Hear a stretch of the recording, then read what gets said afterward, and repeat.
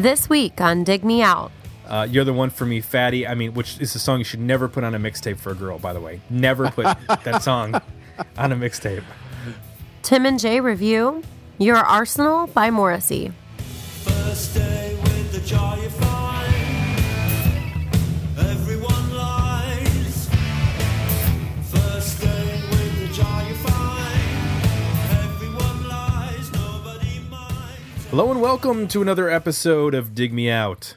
I'm your host, Tim Minichi, and joining me once again, my co-host, Mr. Jason Ziak.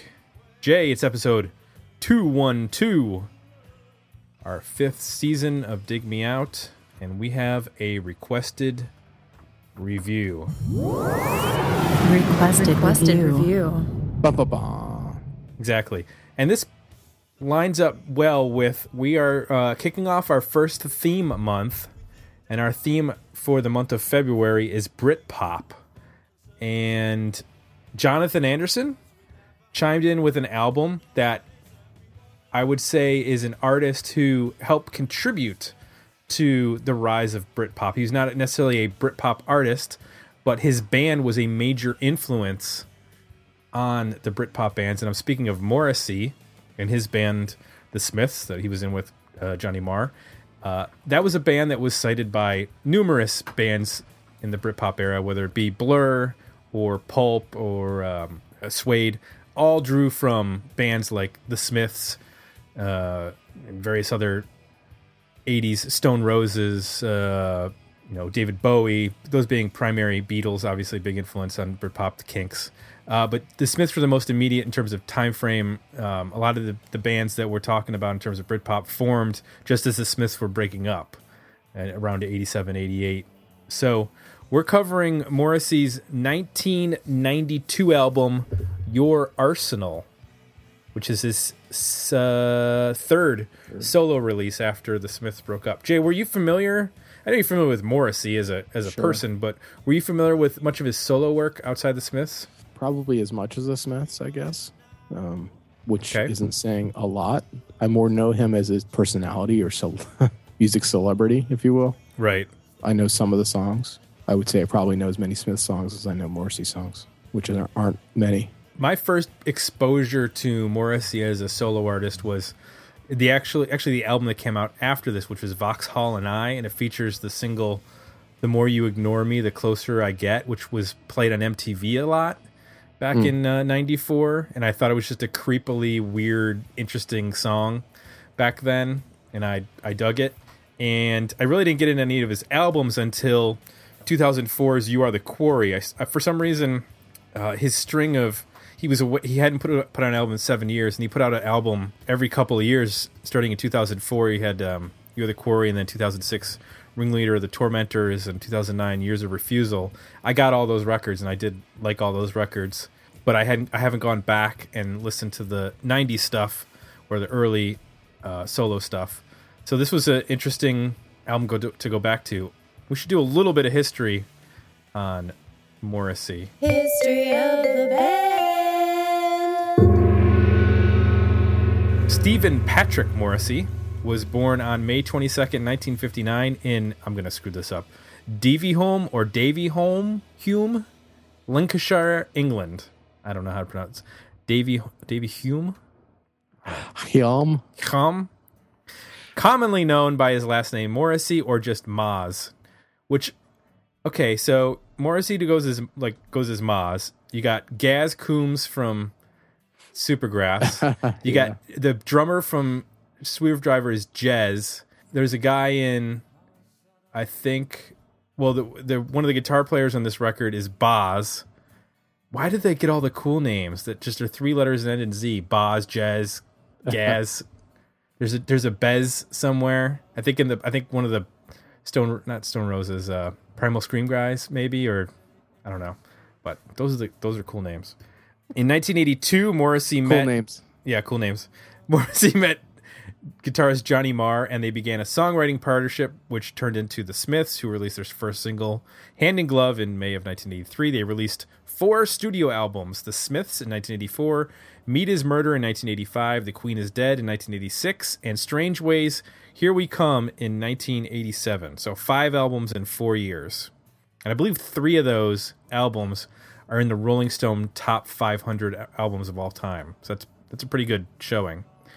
Following the group's demise, Morrissey began work on a solo recording, collaborating with producer Stephen Street, that's an important name to remember, who had engineered and produced several Smith singles and albums.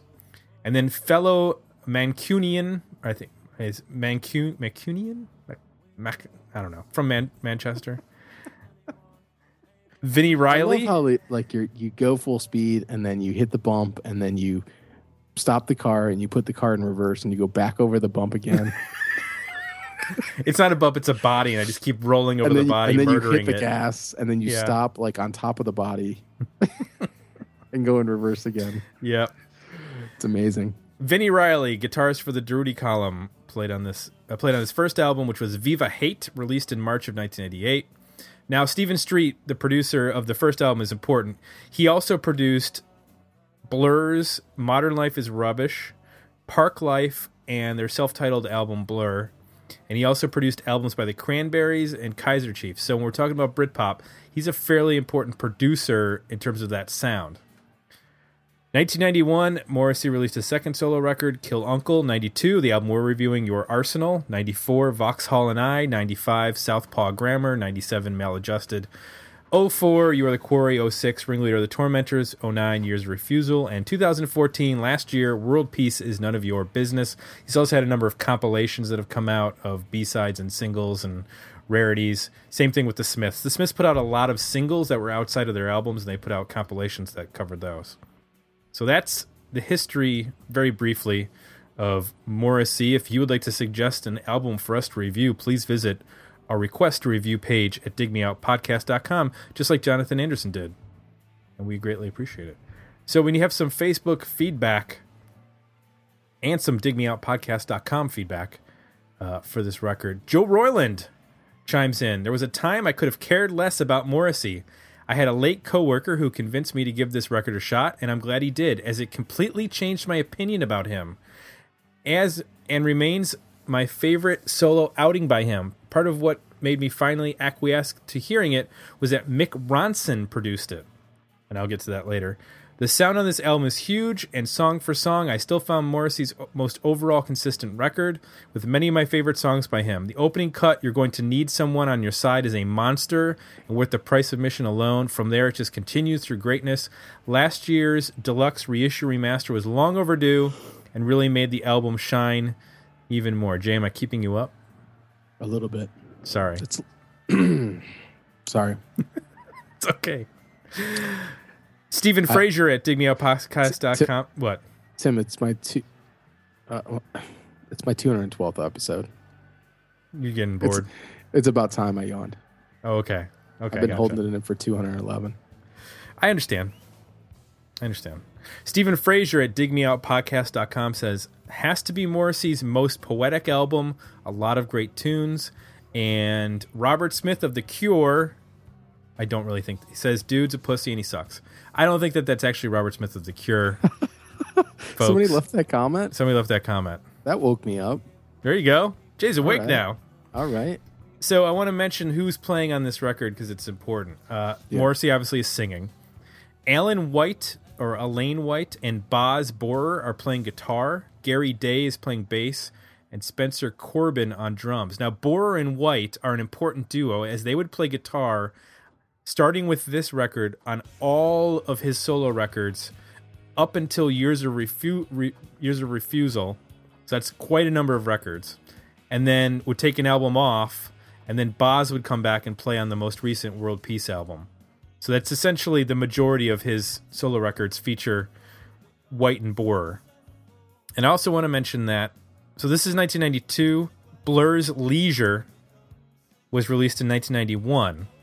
And Stephen Street actually ended up producing, I believe, one of the singles around this time for Blur, after having just, wrapped up his time with the Smiths and Morrissey, and then would basically transition over to working with Blur and make Blur's best 3 albums, with Modern Life is Rubbish, which came out in 93, and then followed by Park Life in 94, which were, I think at the time, two of the best-selling records in the history of the UK. At least Park Life was. And then would take off when the Blur released The Great Escape in 95. So they had 3 albums in 3 years, 3 in succession. Then took off 96, and then he came back for Blur's Blur, or Blur's self-titled record, which features the Song 2, which everybody in the United States is familiar with because it's played at every sporting event ever. Woohoo. I think it might be overtaken now by Seven Nation Army by White Stripes. That song is played at every sporting event. Or the crowd just chants it. Yeah, there you go. You almost don't even need to play it anymore. No, that's true. So that's the notes and the history and all that on Morrissey's Your Arsenal. Let's get into this record, Jay. And let's talk about Morrissey, Your Arsenal. I'm going to go first. I think I threw it to you last review when we did Caius. So I'm gonna trade it back, and I'm going to go first on this record. That's nice of you. I'm going to start with Mick Ronson, and I'm going to start with White and Borer, because I think those 3 guys help make what is probably right now my favorite Morrissey release, and that's including the Smith stuff. I find this record to be just full of energy and interesting guitar, and I think the sound, and it probably helps because I've been listening to the remastered version on Spotify, that this record sounds great. Joe Royland mentioned the opening track, You're Gonna Need Someone on Your Side. I mean, the guitars just sound huge, just barreling through the song.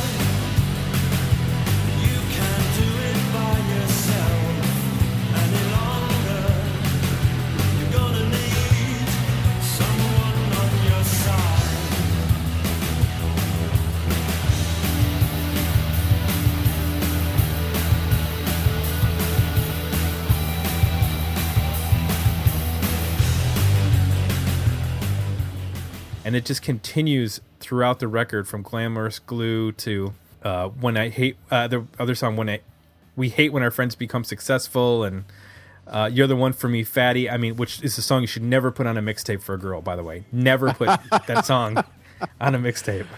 Does that is that term mean something different in England?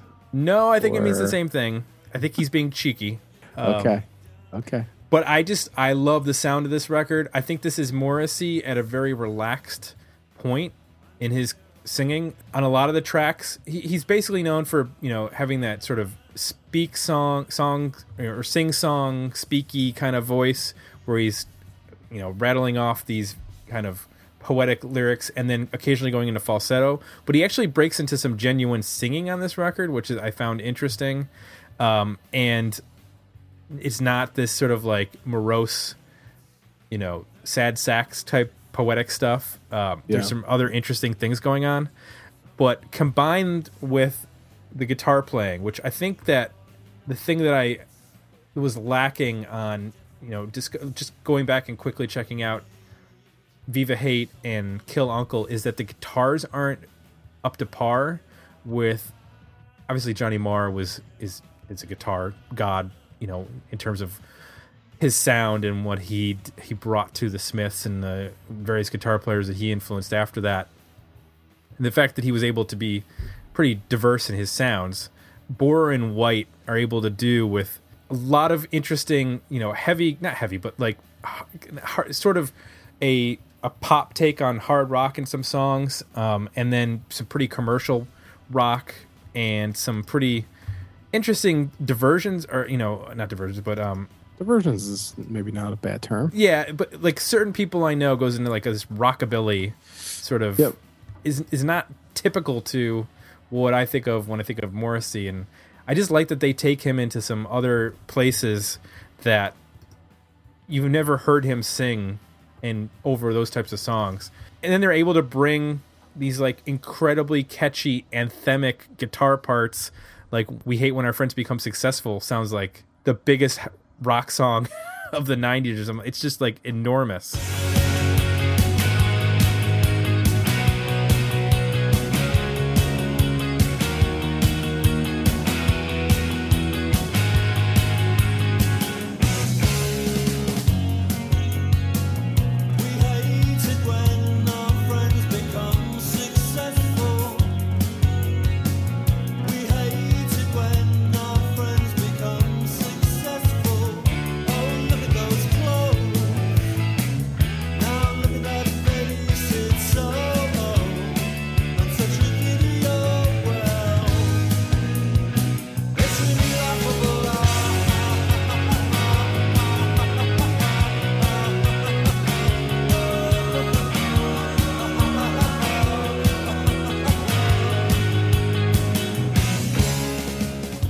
So I think that those three guys, Ronson with the production and the two guitar players, just bring a ton to this record that make it really, really cool and unique. And that was the biggest question I had coming into this record because, like I said, I knew of Morrissey as the sort of personality. I knew the vocal style. I didn't know what his records or what he was in terms of music. You know, what was there musically? I didn't understand going in this record what that was.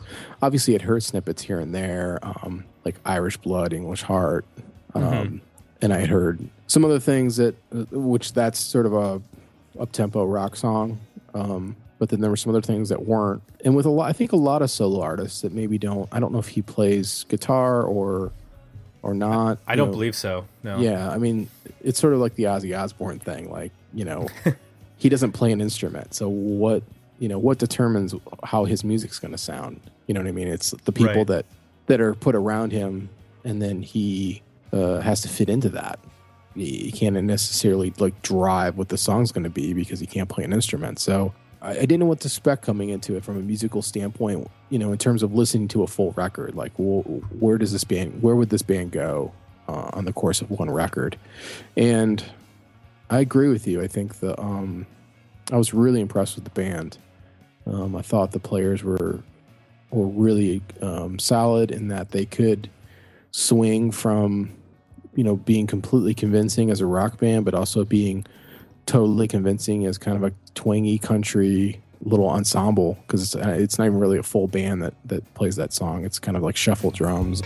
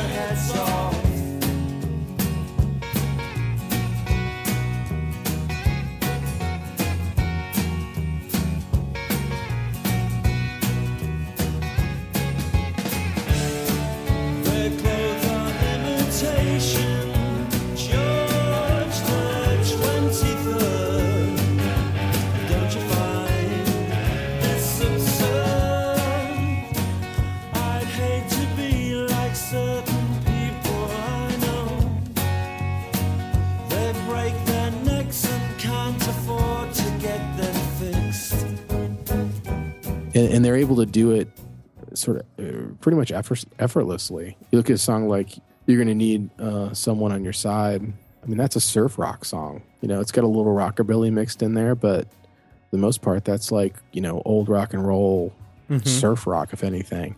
And, you know, they pull it off completely. I mean, they kind of take it to a place that you hear some of those old references, but it's really thick sounding. It's driving. It sounds modern. It sounds relevant. It doesn't sound like it doesn't sound overly retro. Let's put it that way. Even though it's clearly, being inspired from that place. You know, Glamorous Glue. That is a obvious Mick Ronson guitar riff. It almost sounds exactly like the Gene Genie. It's a little bit tweaked, but it's a very similar guitar riff. Has a bit of T-Rex too. Yeah, it has a T-Rex or that kind of vibe to it, and it's very simple, blues oriented, but it's kind of got that big bombastic glam 60s glam rock feel, and they pull that off just as well.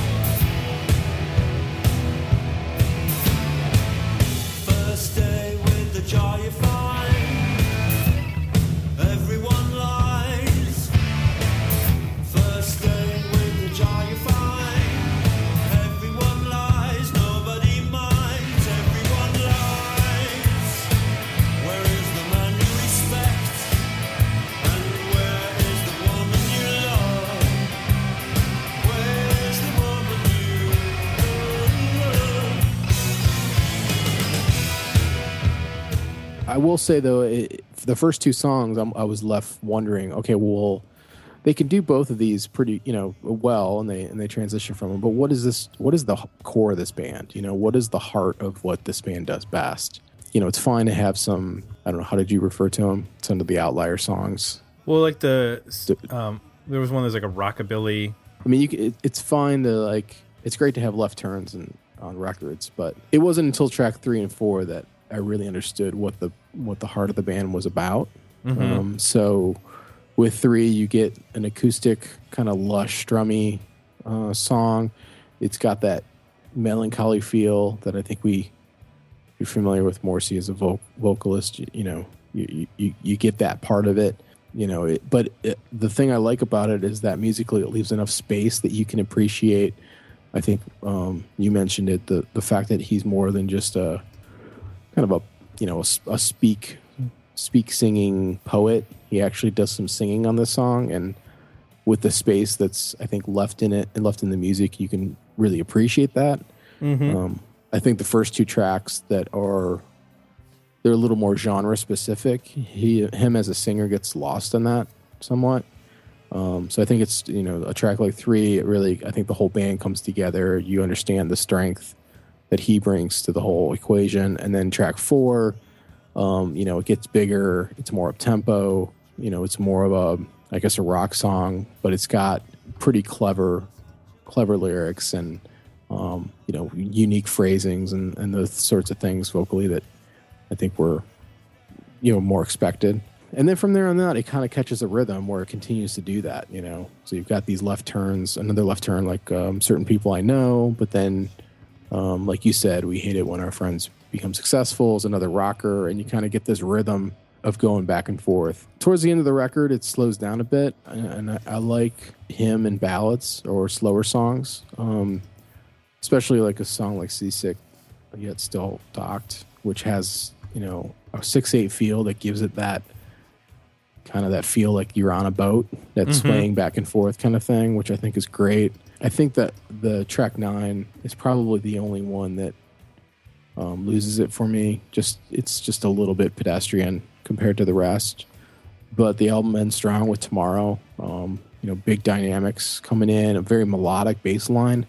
Again, I think this band is, I think it's safe to say, pretty underestimated. I wasn't aware of his band and who these guys were, and he, I think for someone like me who just sees this from a distance and in my periphery, he overshadows any musicians he's played with other than John Marr. So it was refreshing coming into this to hear, the band kind of stand up to, I think his personality and what he brings as a singer, and be able to do some things that were, pretty impressive, and everybody was playing for the song, which was great to hear.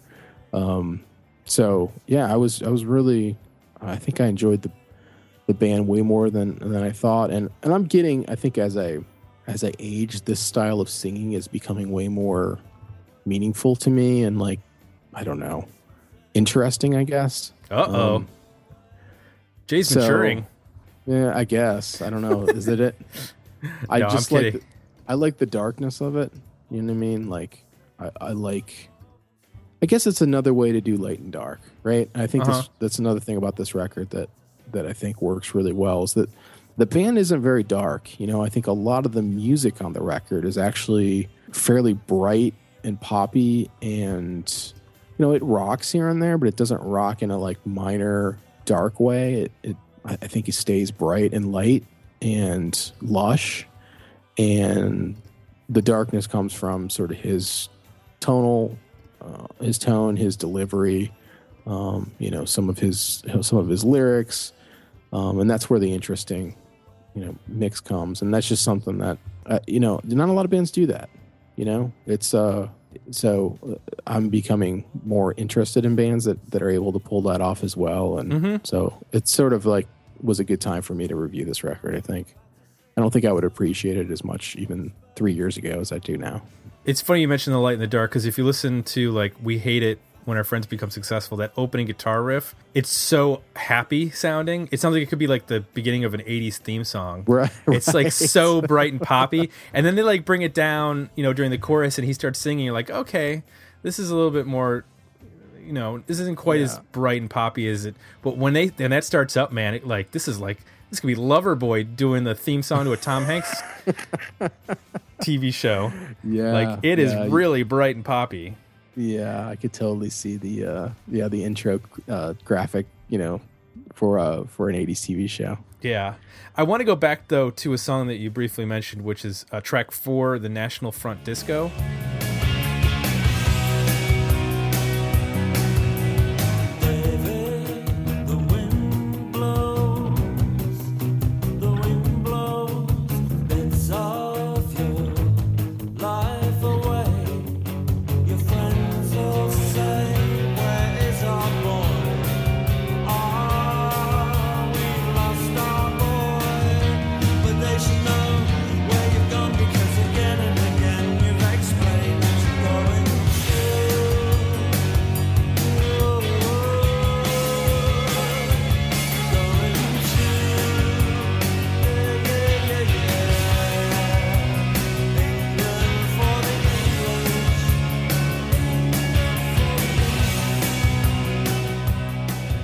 Catch the line in that chorus where he says England for the English?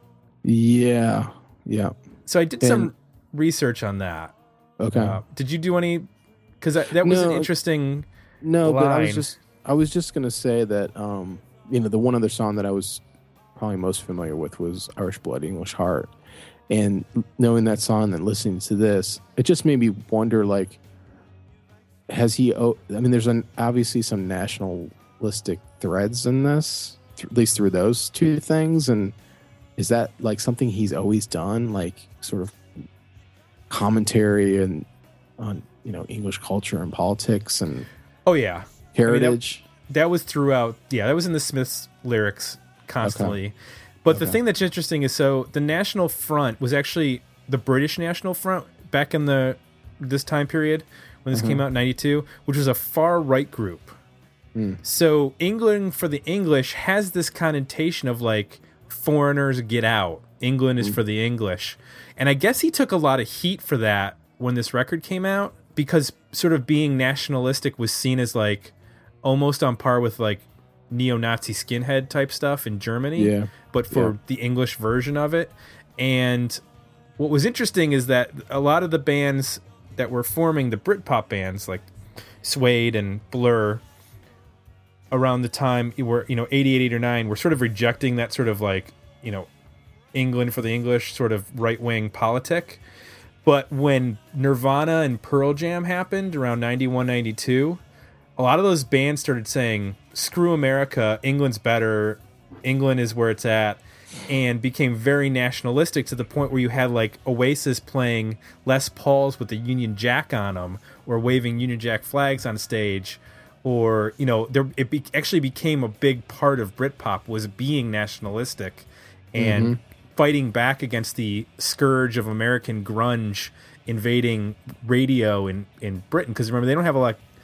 They're dealing with a national radio service, so they don't have, in the way that the U.S. has radio stations, you know, through all over the place playing all different stuff back then. they're dealing with like BBC stations that are only having limited playlists, and they're getting eaten up by American bands. So they were dealing with this on a very small level. So I was interested in reading about how the time sort of shifted, where England for the English was a bad thing in 92 when this record came out, but like by 95 when Blur had put out What's the Story, Morning Glory, and the Union Jack was everywhere, that became a lot less of a controversial thing to be prideful of English heritage, and maybe not as blatantly right-wing as Morrissey was putting it. Although I think that he, in the same way that like a lot of songwriters will inhabit characters, wasn't necessarily singing from his own point of view. He was probably singing more from a character's point of view. Because I think that Richie Edwards and Nicky Wire often would write in the terms of characters from Man Street Preachers, but it would get ascribed to them as their political leanings when it wasn't necessarily so. Yeah, I assumed he was singing as a character for some reason. Maybe because he's addressing, was it a David in the song?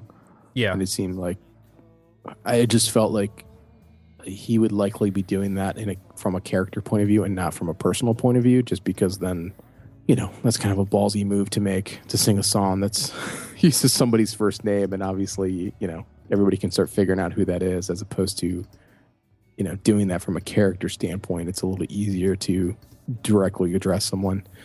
So I just, for whatever reason, that amongst others, just assumed that he was singing from a character standpoint.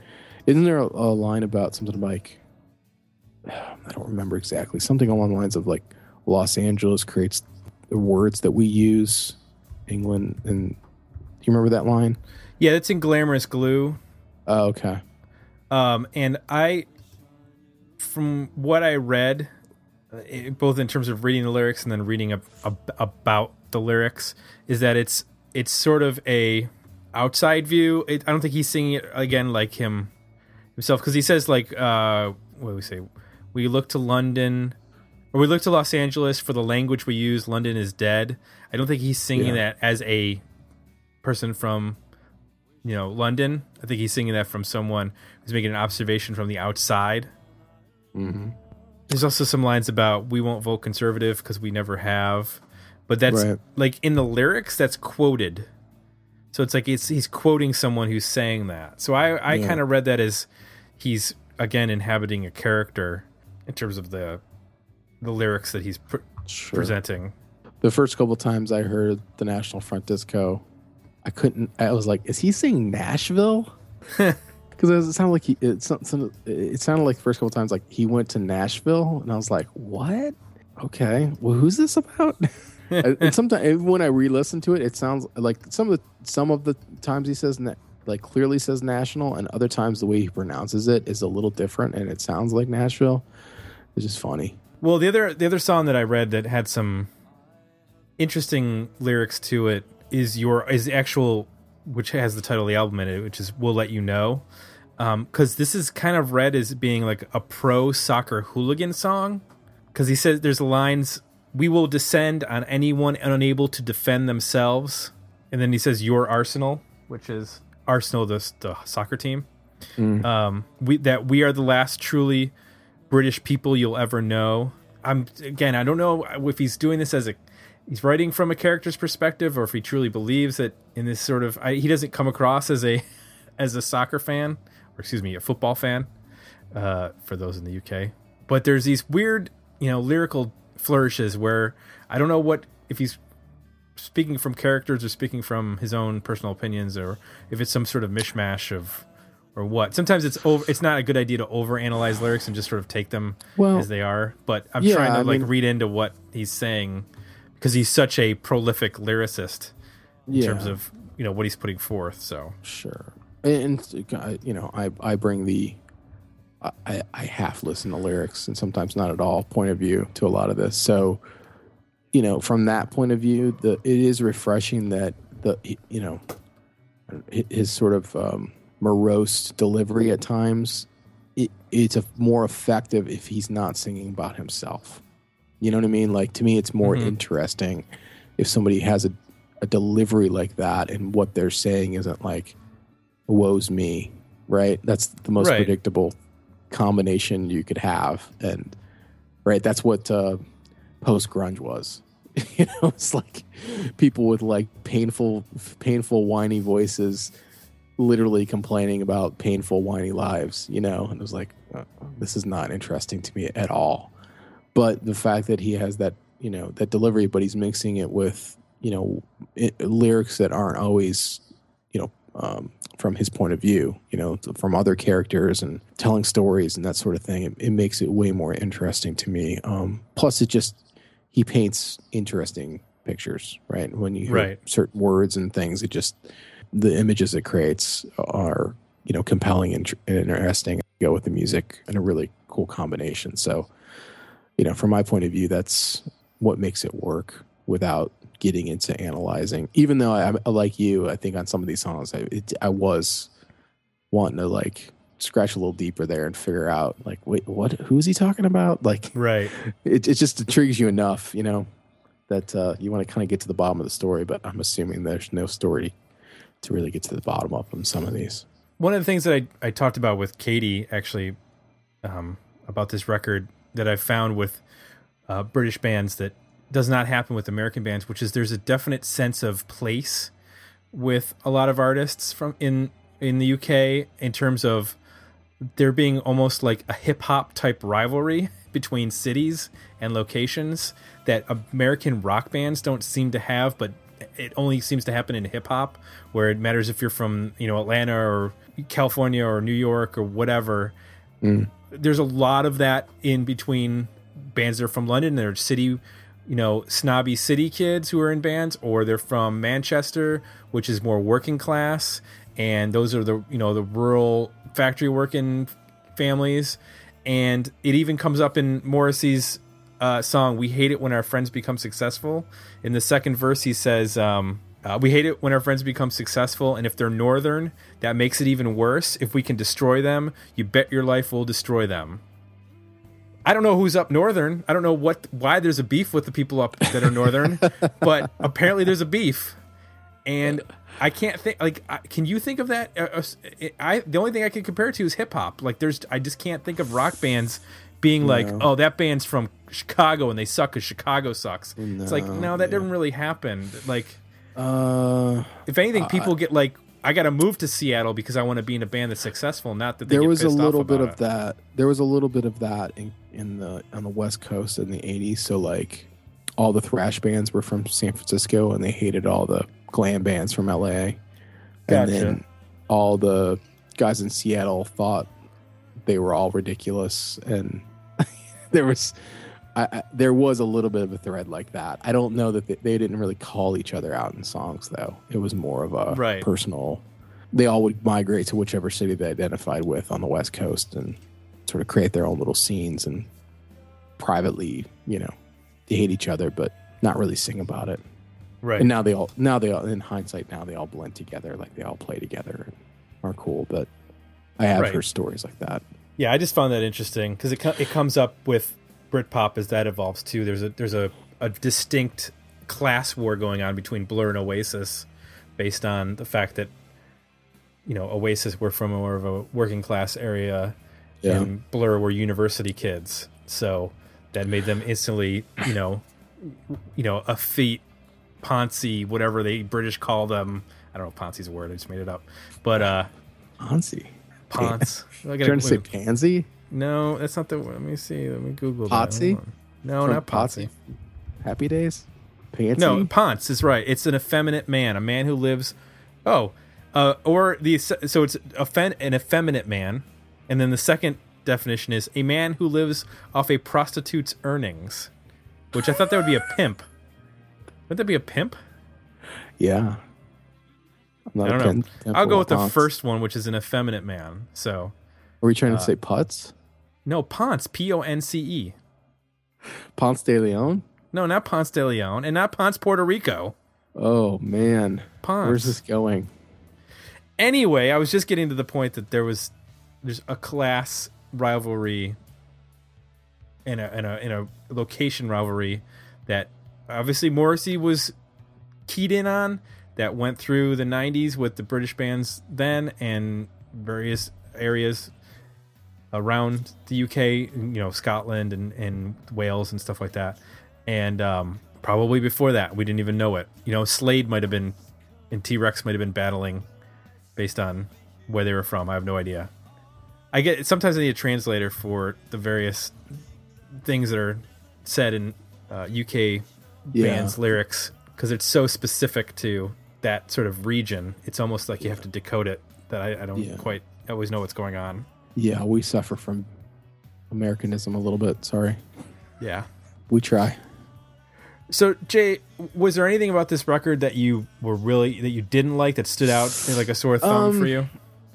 I think despite the band firing on all cylinders, and the majority of the time the vocals really, feeling integrated, there are some moments where it does feel like the band worked their ass off, recorded all these tracks, and then he kind of just came in and sang over top of it. And there's some times where, some of the choruses don't quite live up to what you would want. Like, they feel like they could be stronger. But other than that, I mean, that's not really what he's about all the time. So I'm willing to forgive that. I guess my only criticism is that point about there are moments when the vocal sounds a little disconnected from the rest of the band. Mm-hmm. But other than that, no.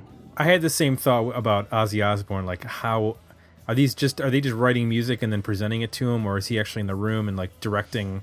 Because the relationship with the Smiths, which I read in the book last year, A Light That Never Goes Out, it was Johnny Marr and Morrissey were together in a room writing songs. Like, he had lyrics written, or he would write lyrics to what Johnny Marr was writing, and they were like together. And then they brought in the other, like, their record deal was based on them as songwriters that they signed with Rough Trade. It was not like the band was basically, Mike Joyce and Andy Rourke were, good players, but they were brought in to fill out the band, not necessarily be contributing members to the band in terms of songwriting. It was Marr and Morrissey's show. So I'm curious if that sort of format stuck, where he would, sit in the room with the guitar players and sort of bang out what the structure and where his, lyrics were going to go, or if he got delivered a piece of music, or if he delivered them, like he said, here's lyrics, I need it to be this long, I'm thinking this mood. I wonder if he says, like, for certain people I know, I wonder if he's like, I want it to kind of have a rockabilly feel, or, on some of the slower stuff, he's like, I want it to be like a torch song ballad, an acoustic song, or with strings or something like that. I'm curious about how involved they were in terms of music and putting that all together. So yeah, well, I mean, it took, if we're going to use the Ozzy, I guess the classic one, it's taken till now to really get the story of how that all happens, right? I mean, Bob Daisley, the bass player, wrote a book and basically spilled the beans on how the whole process worked when they started the original band, which was he wrote all the lyrics, they wrote all the music, and basically Ozzy would just stand in the room with them, and like, he would come up with the melodies, but he would just, say random stuff, and then Bob would write lyrics for him to sing, and he would take all the writing credit. And basically that formula is what they used to, to build his whole career on. So then that's taken 30 some years for that to come out of what that process is. So I can see like a lot of these bands, not to say he does anything like Morrissey does anything like that. Right. But it's complicated, I could hear some of these songs like You're the One for Me, Fatty. It sounds more vocally driven to me, like, whereas others sound more guitar driven and riff oriented. And on some of those, you could kind of see maybe he didn't necessarily, he more of just kind of sang over it and added the vocal. So maybe it's, it's probably a mix of everything. Let's talk about our overall ratings for this album, Jay. I started out our review, so I'm going to start out with our ratings, and I'm going to give this a worthy record. I'm with you. I think other than track 9, which is a little bit kind of meandering, doesn't kind of do as much as the rest of the record does.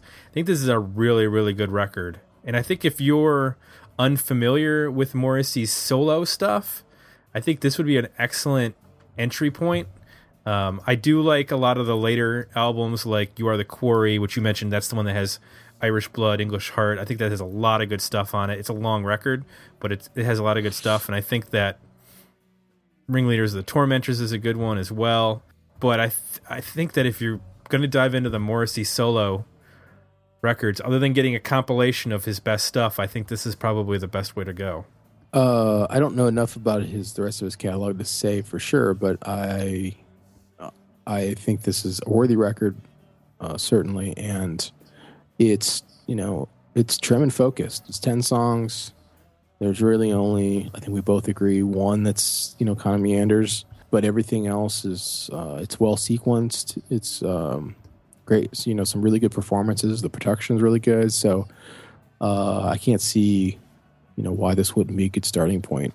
I mean, Viva Hate, the first album, has Every Day is Like Sunday, which is probably one of the best known Morrissey solo songs. But I think in terms of the sound and production as well, this is the record to go with, especially the remastered version, which just sounds great. So we need to thank Jonathan Anderson for this selection. This was a great record to kick off Britpop month. One of the artists who I guess you'd say is pre-Britpop, or a Britpop founder or inspiration. I don't know, whatever you want to go with. But Morrissey's Your Arsenal was a great pick, Jonathan. We appreciate it. Next week, we'll be discussing at length Britpop with our roundtable discussion. Lots of interesting things to cover in terms of the start, the legacy, the post Britpop. We're going to cover it all. We're going to talk about it, and that's going to be interesting. And then we're going to have another request to review that's also going to be Britpop related. It'll be on the other end. This is the pre-Britpop. We're going to go with the post-Britpop on the other end, which you'll be finding out soon. So for Jay, I'm Tim. If you like what you heard, leave us some positive feedback over at iTunes. We're done. Another one of the books. We'll be back next week with another episode of Dig Me Out.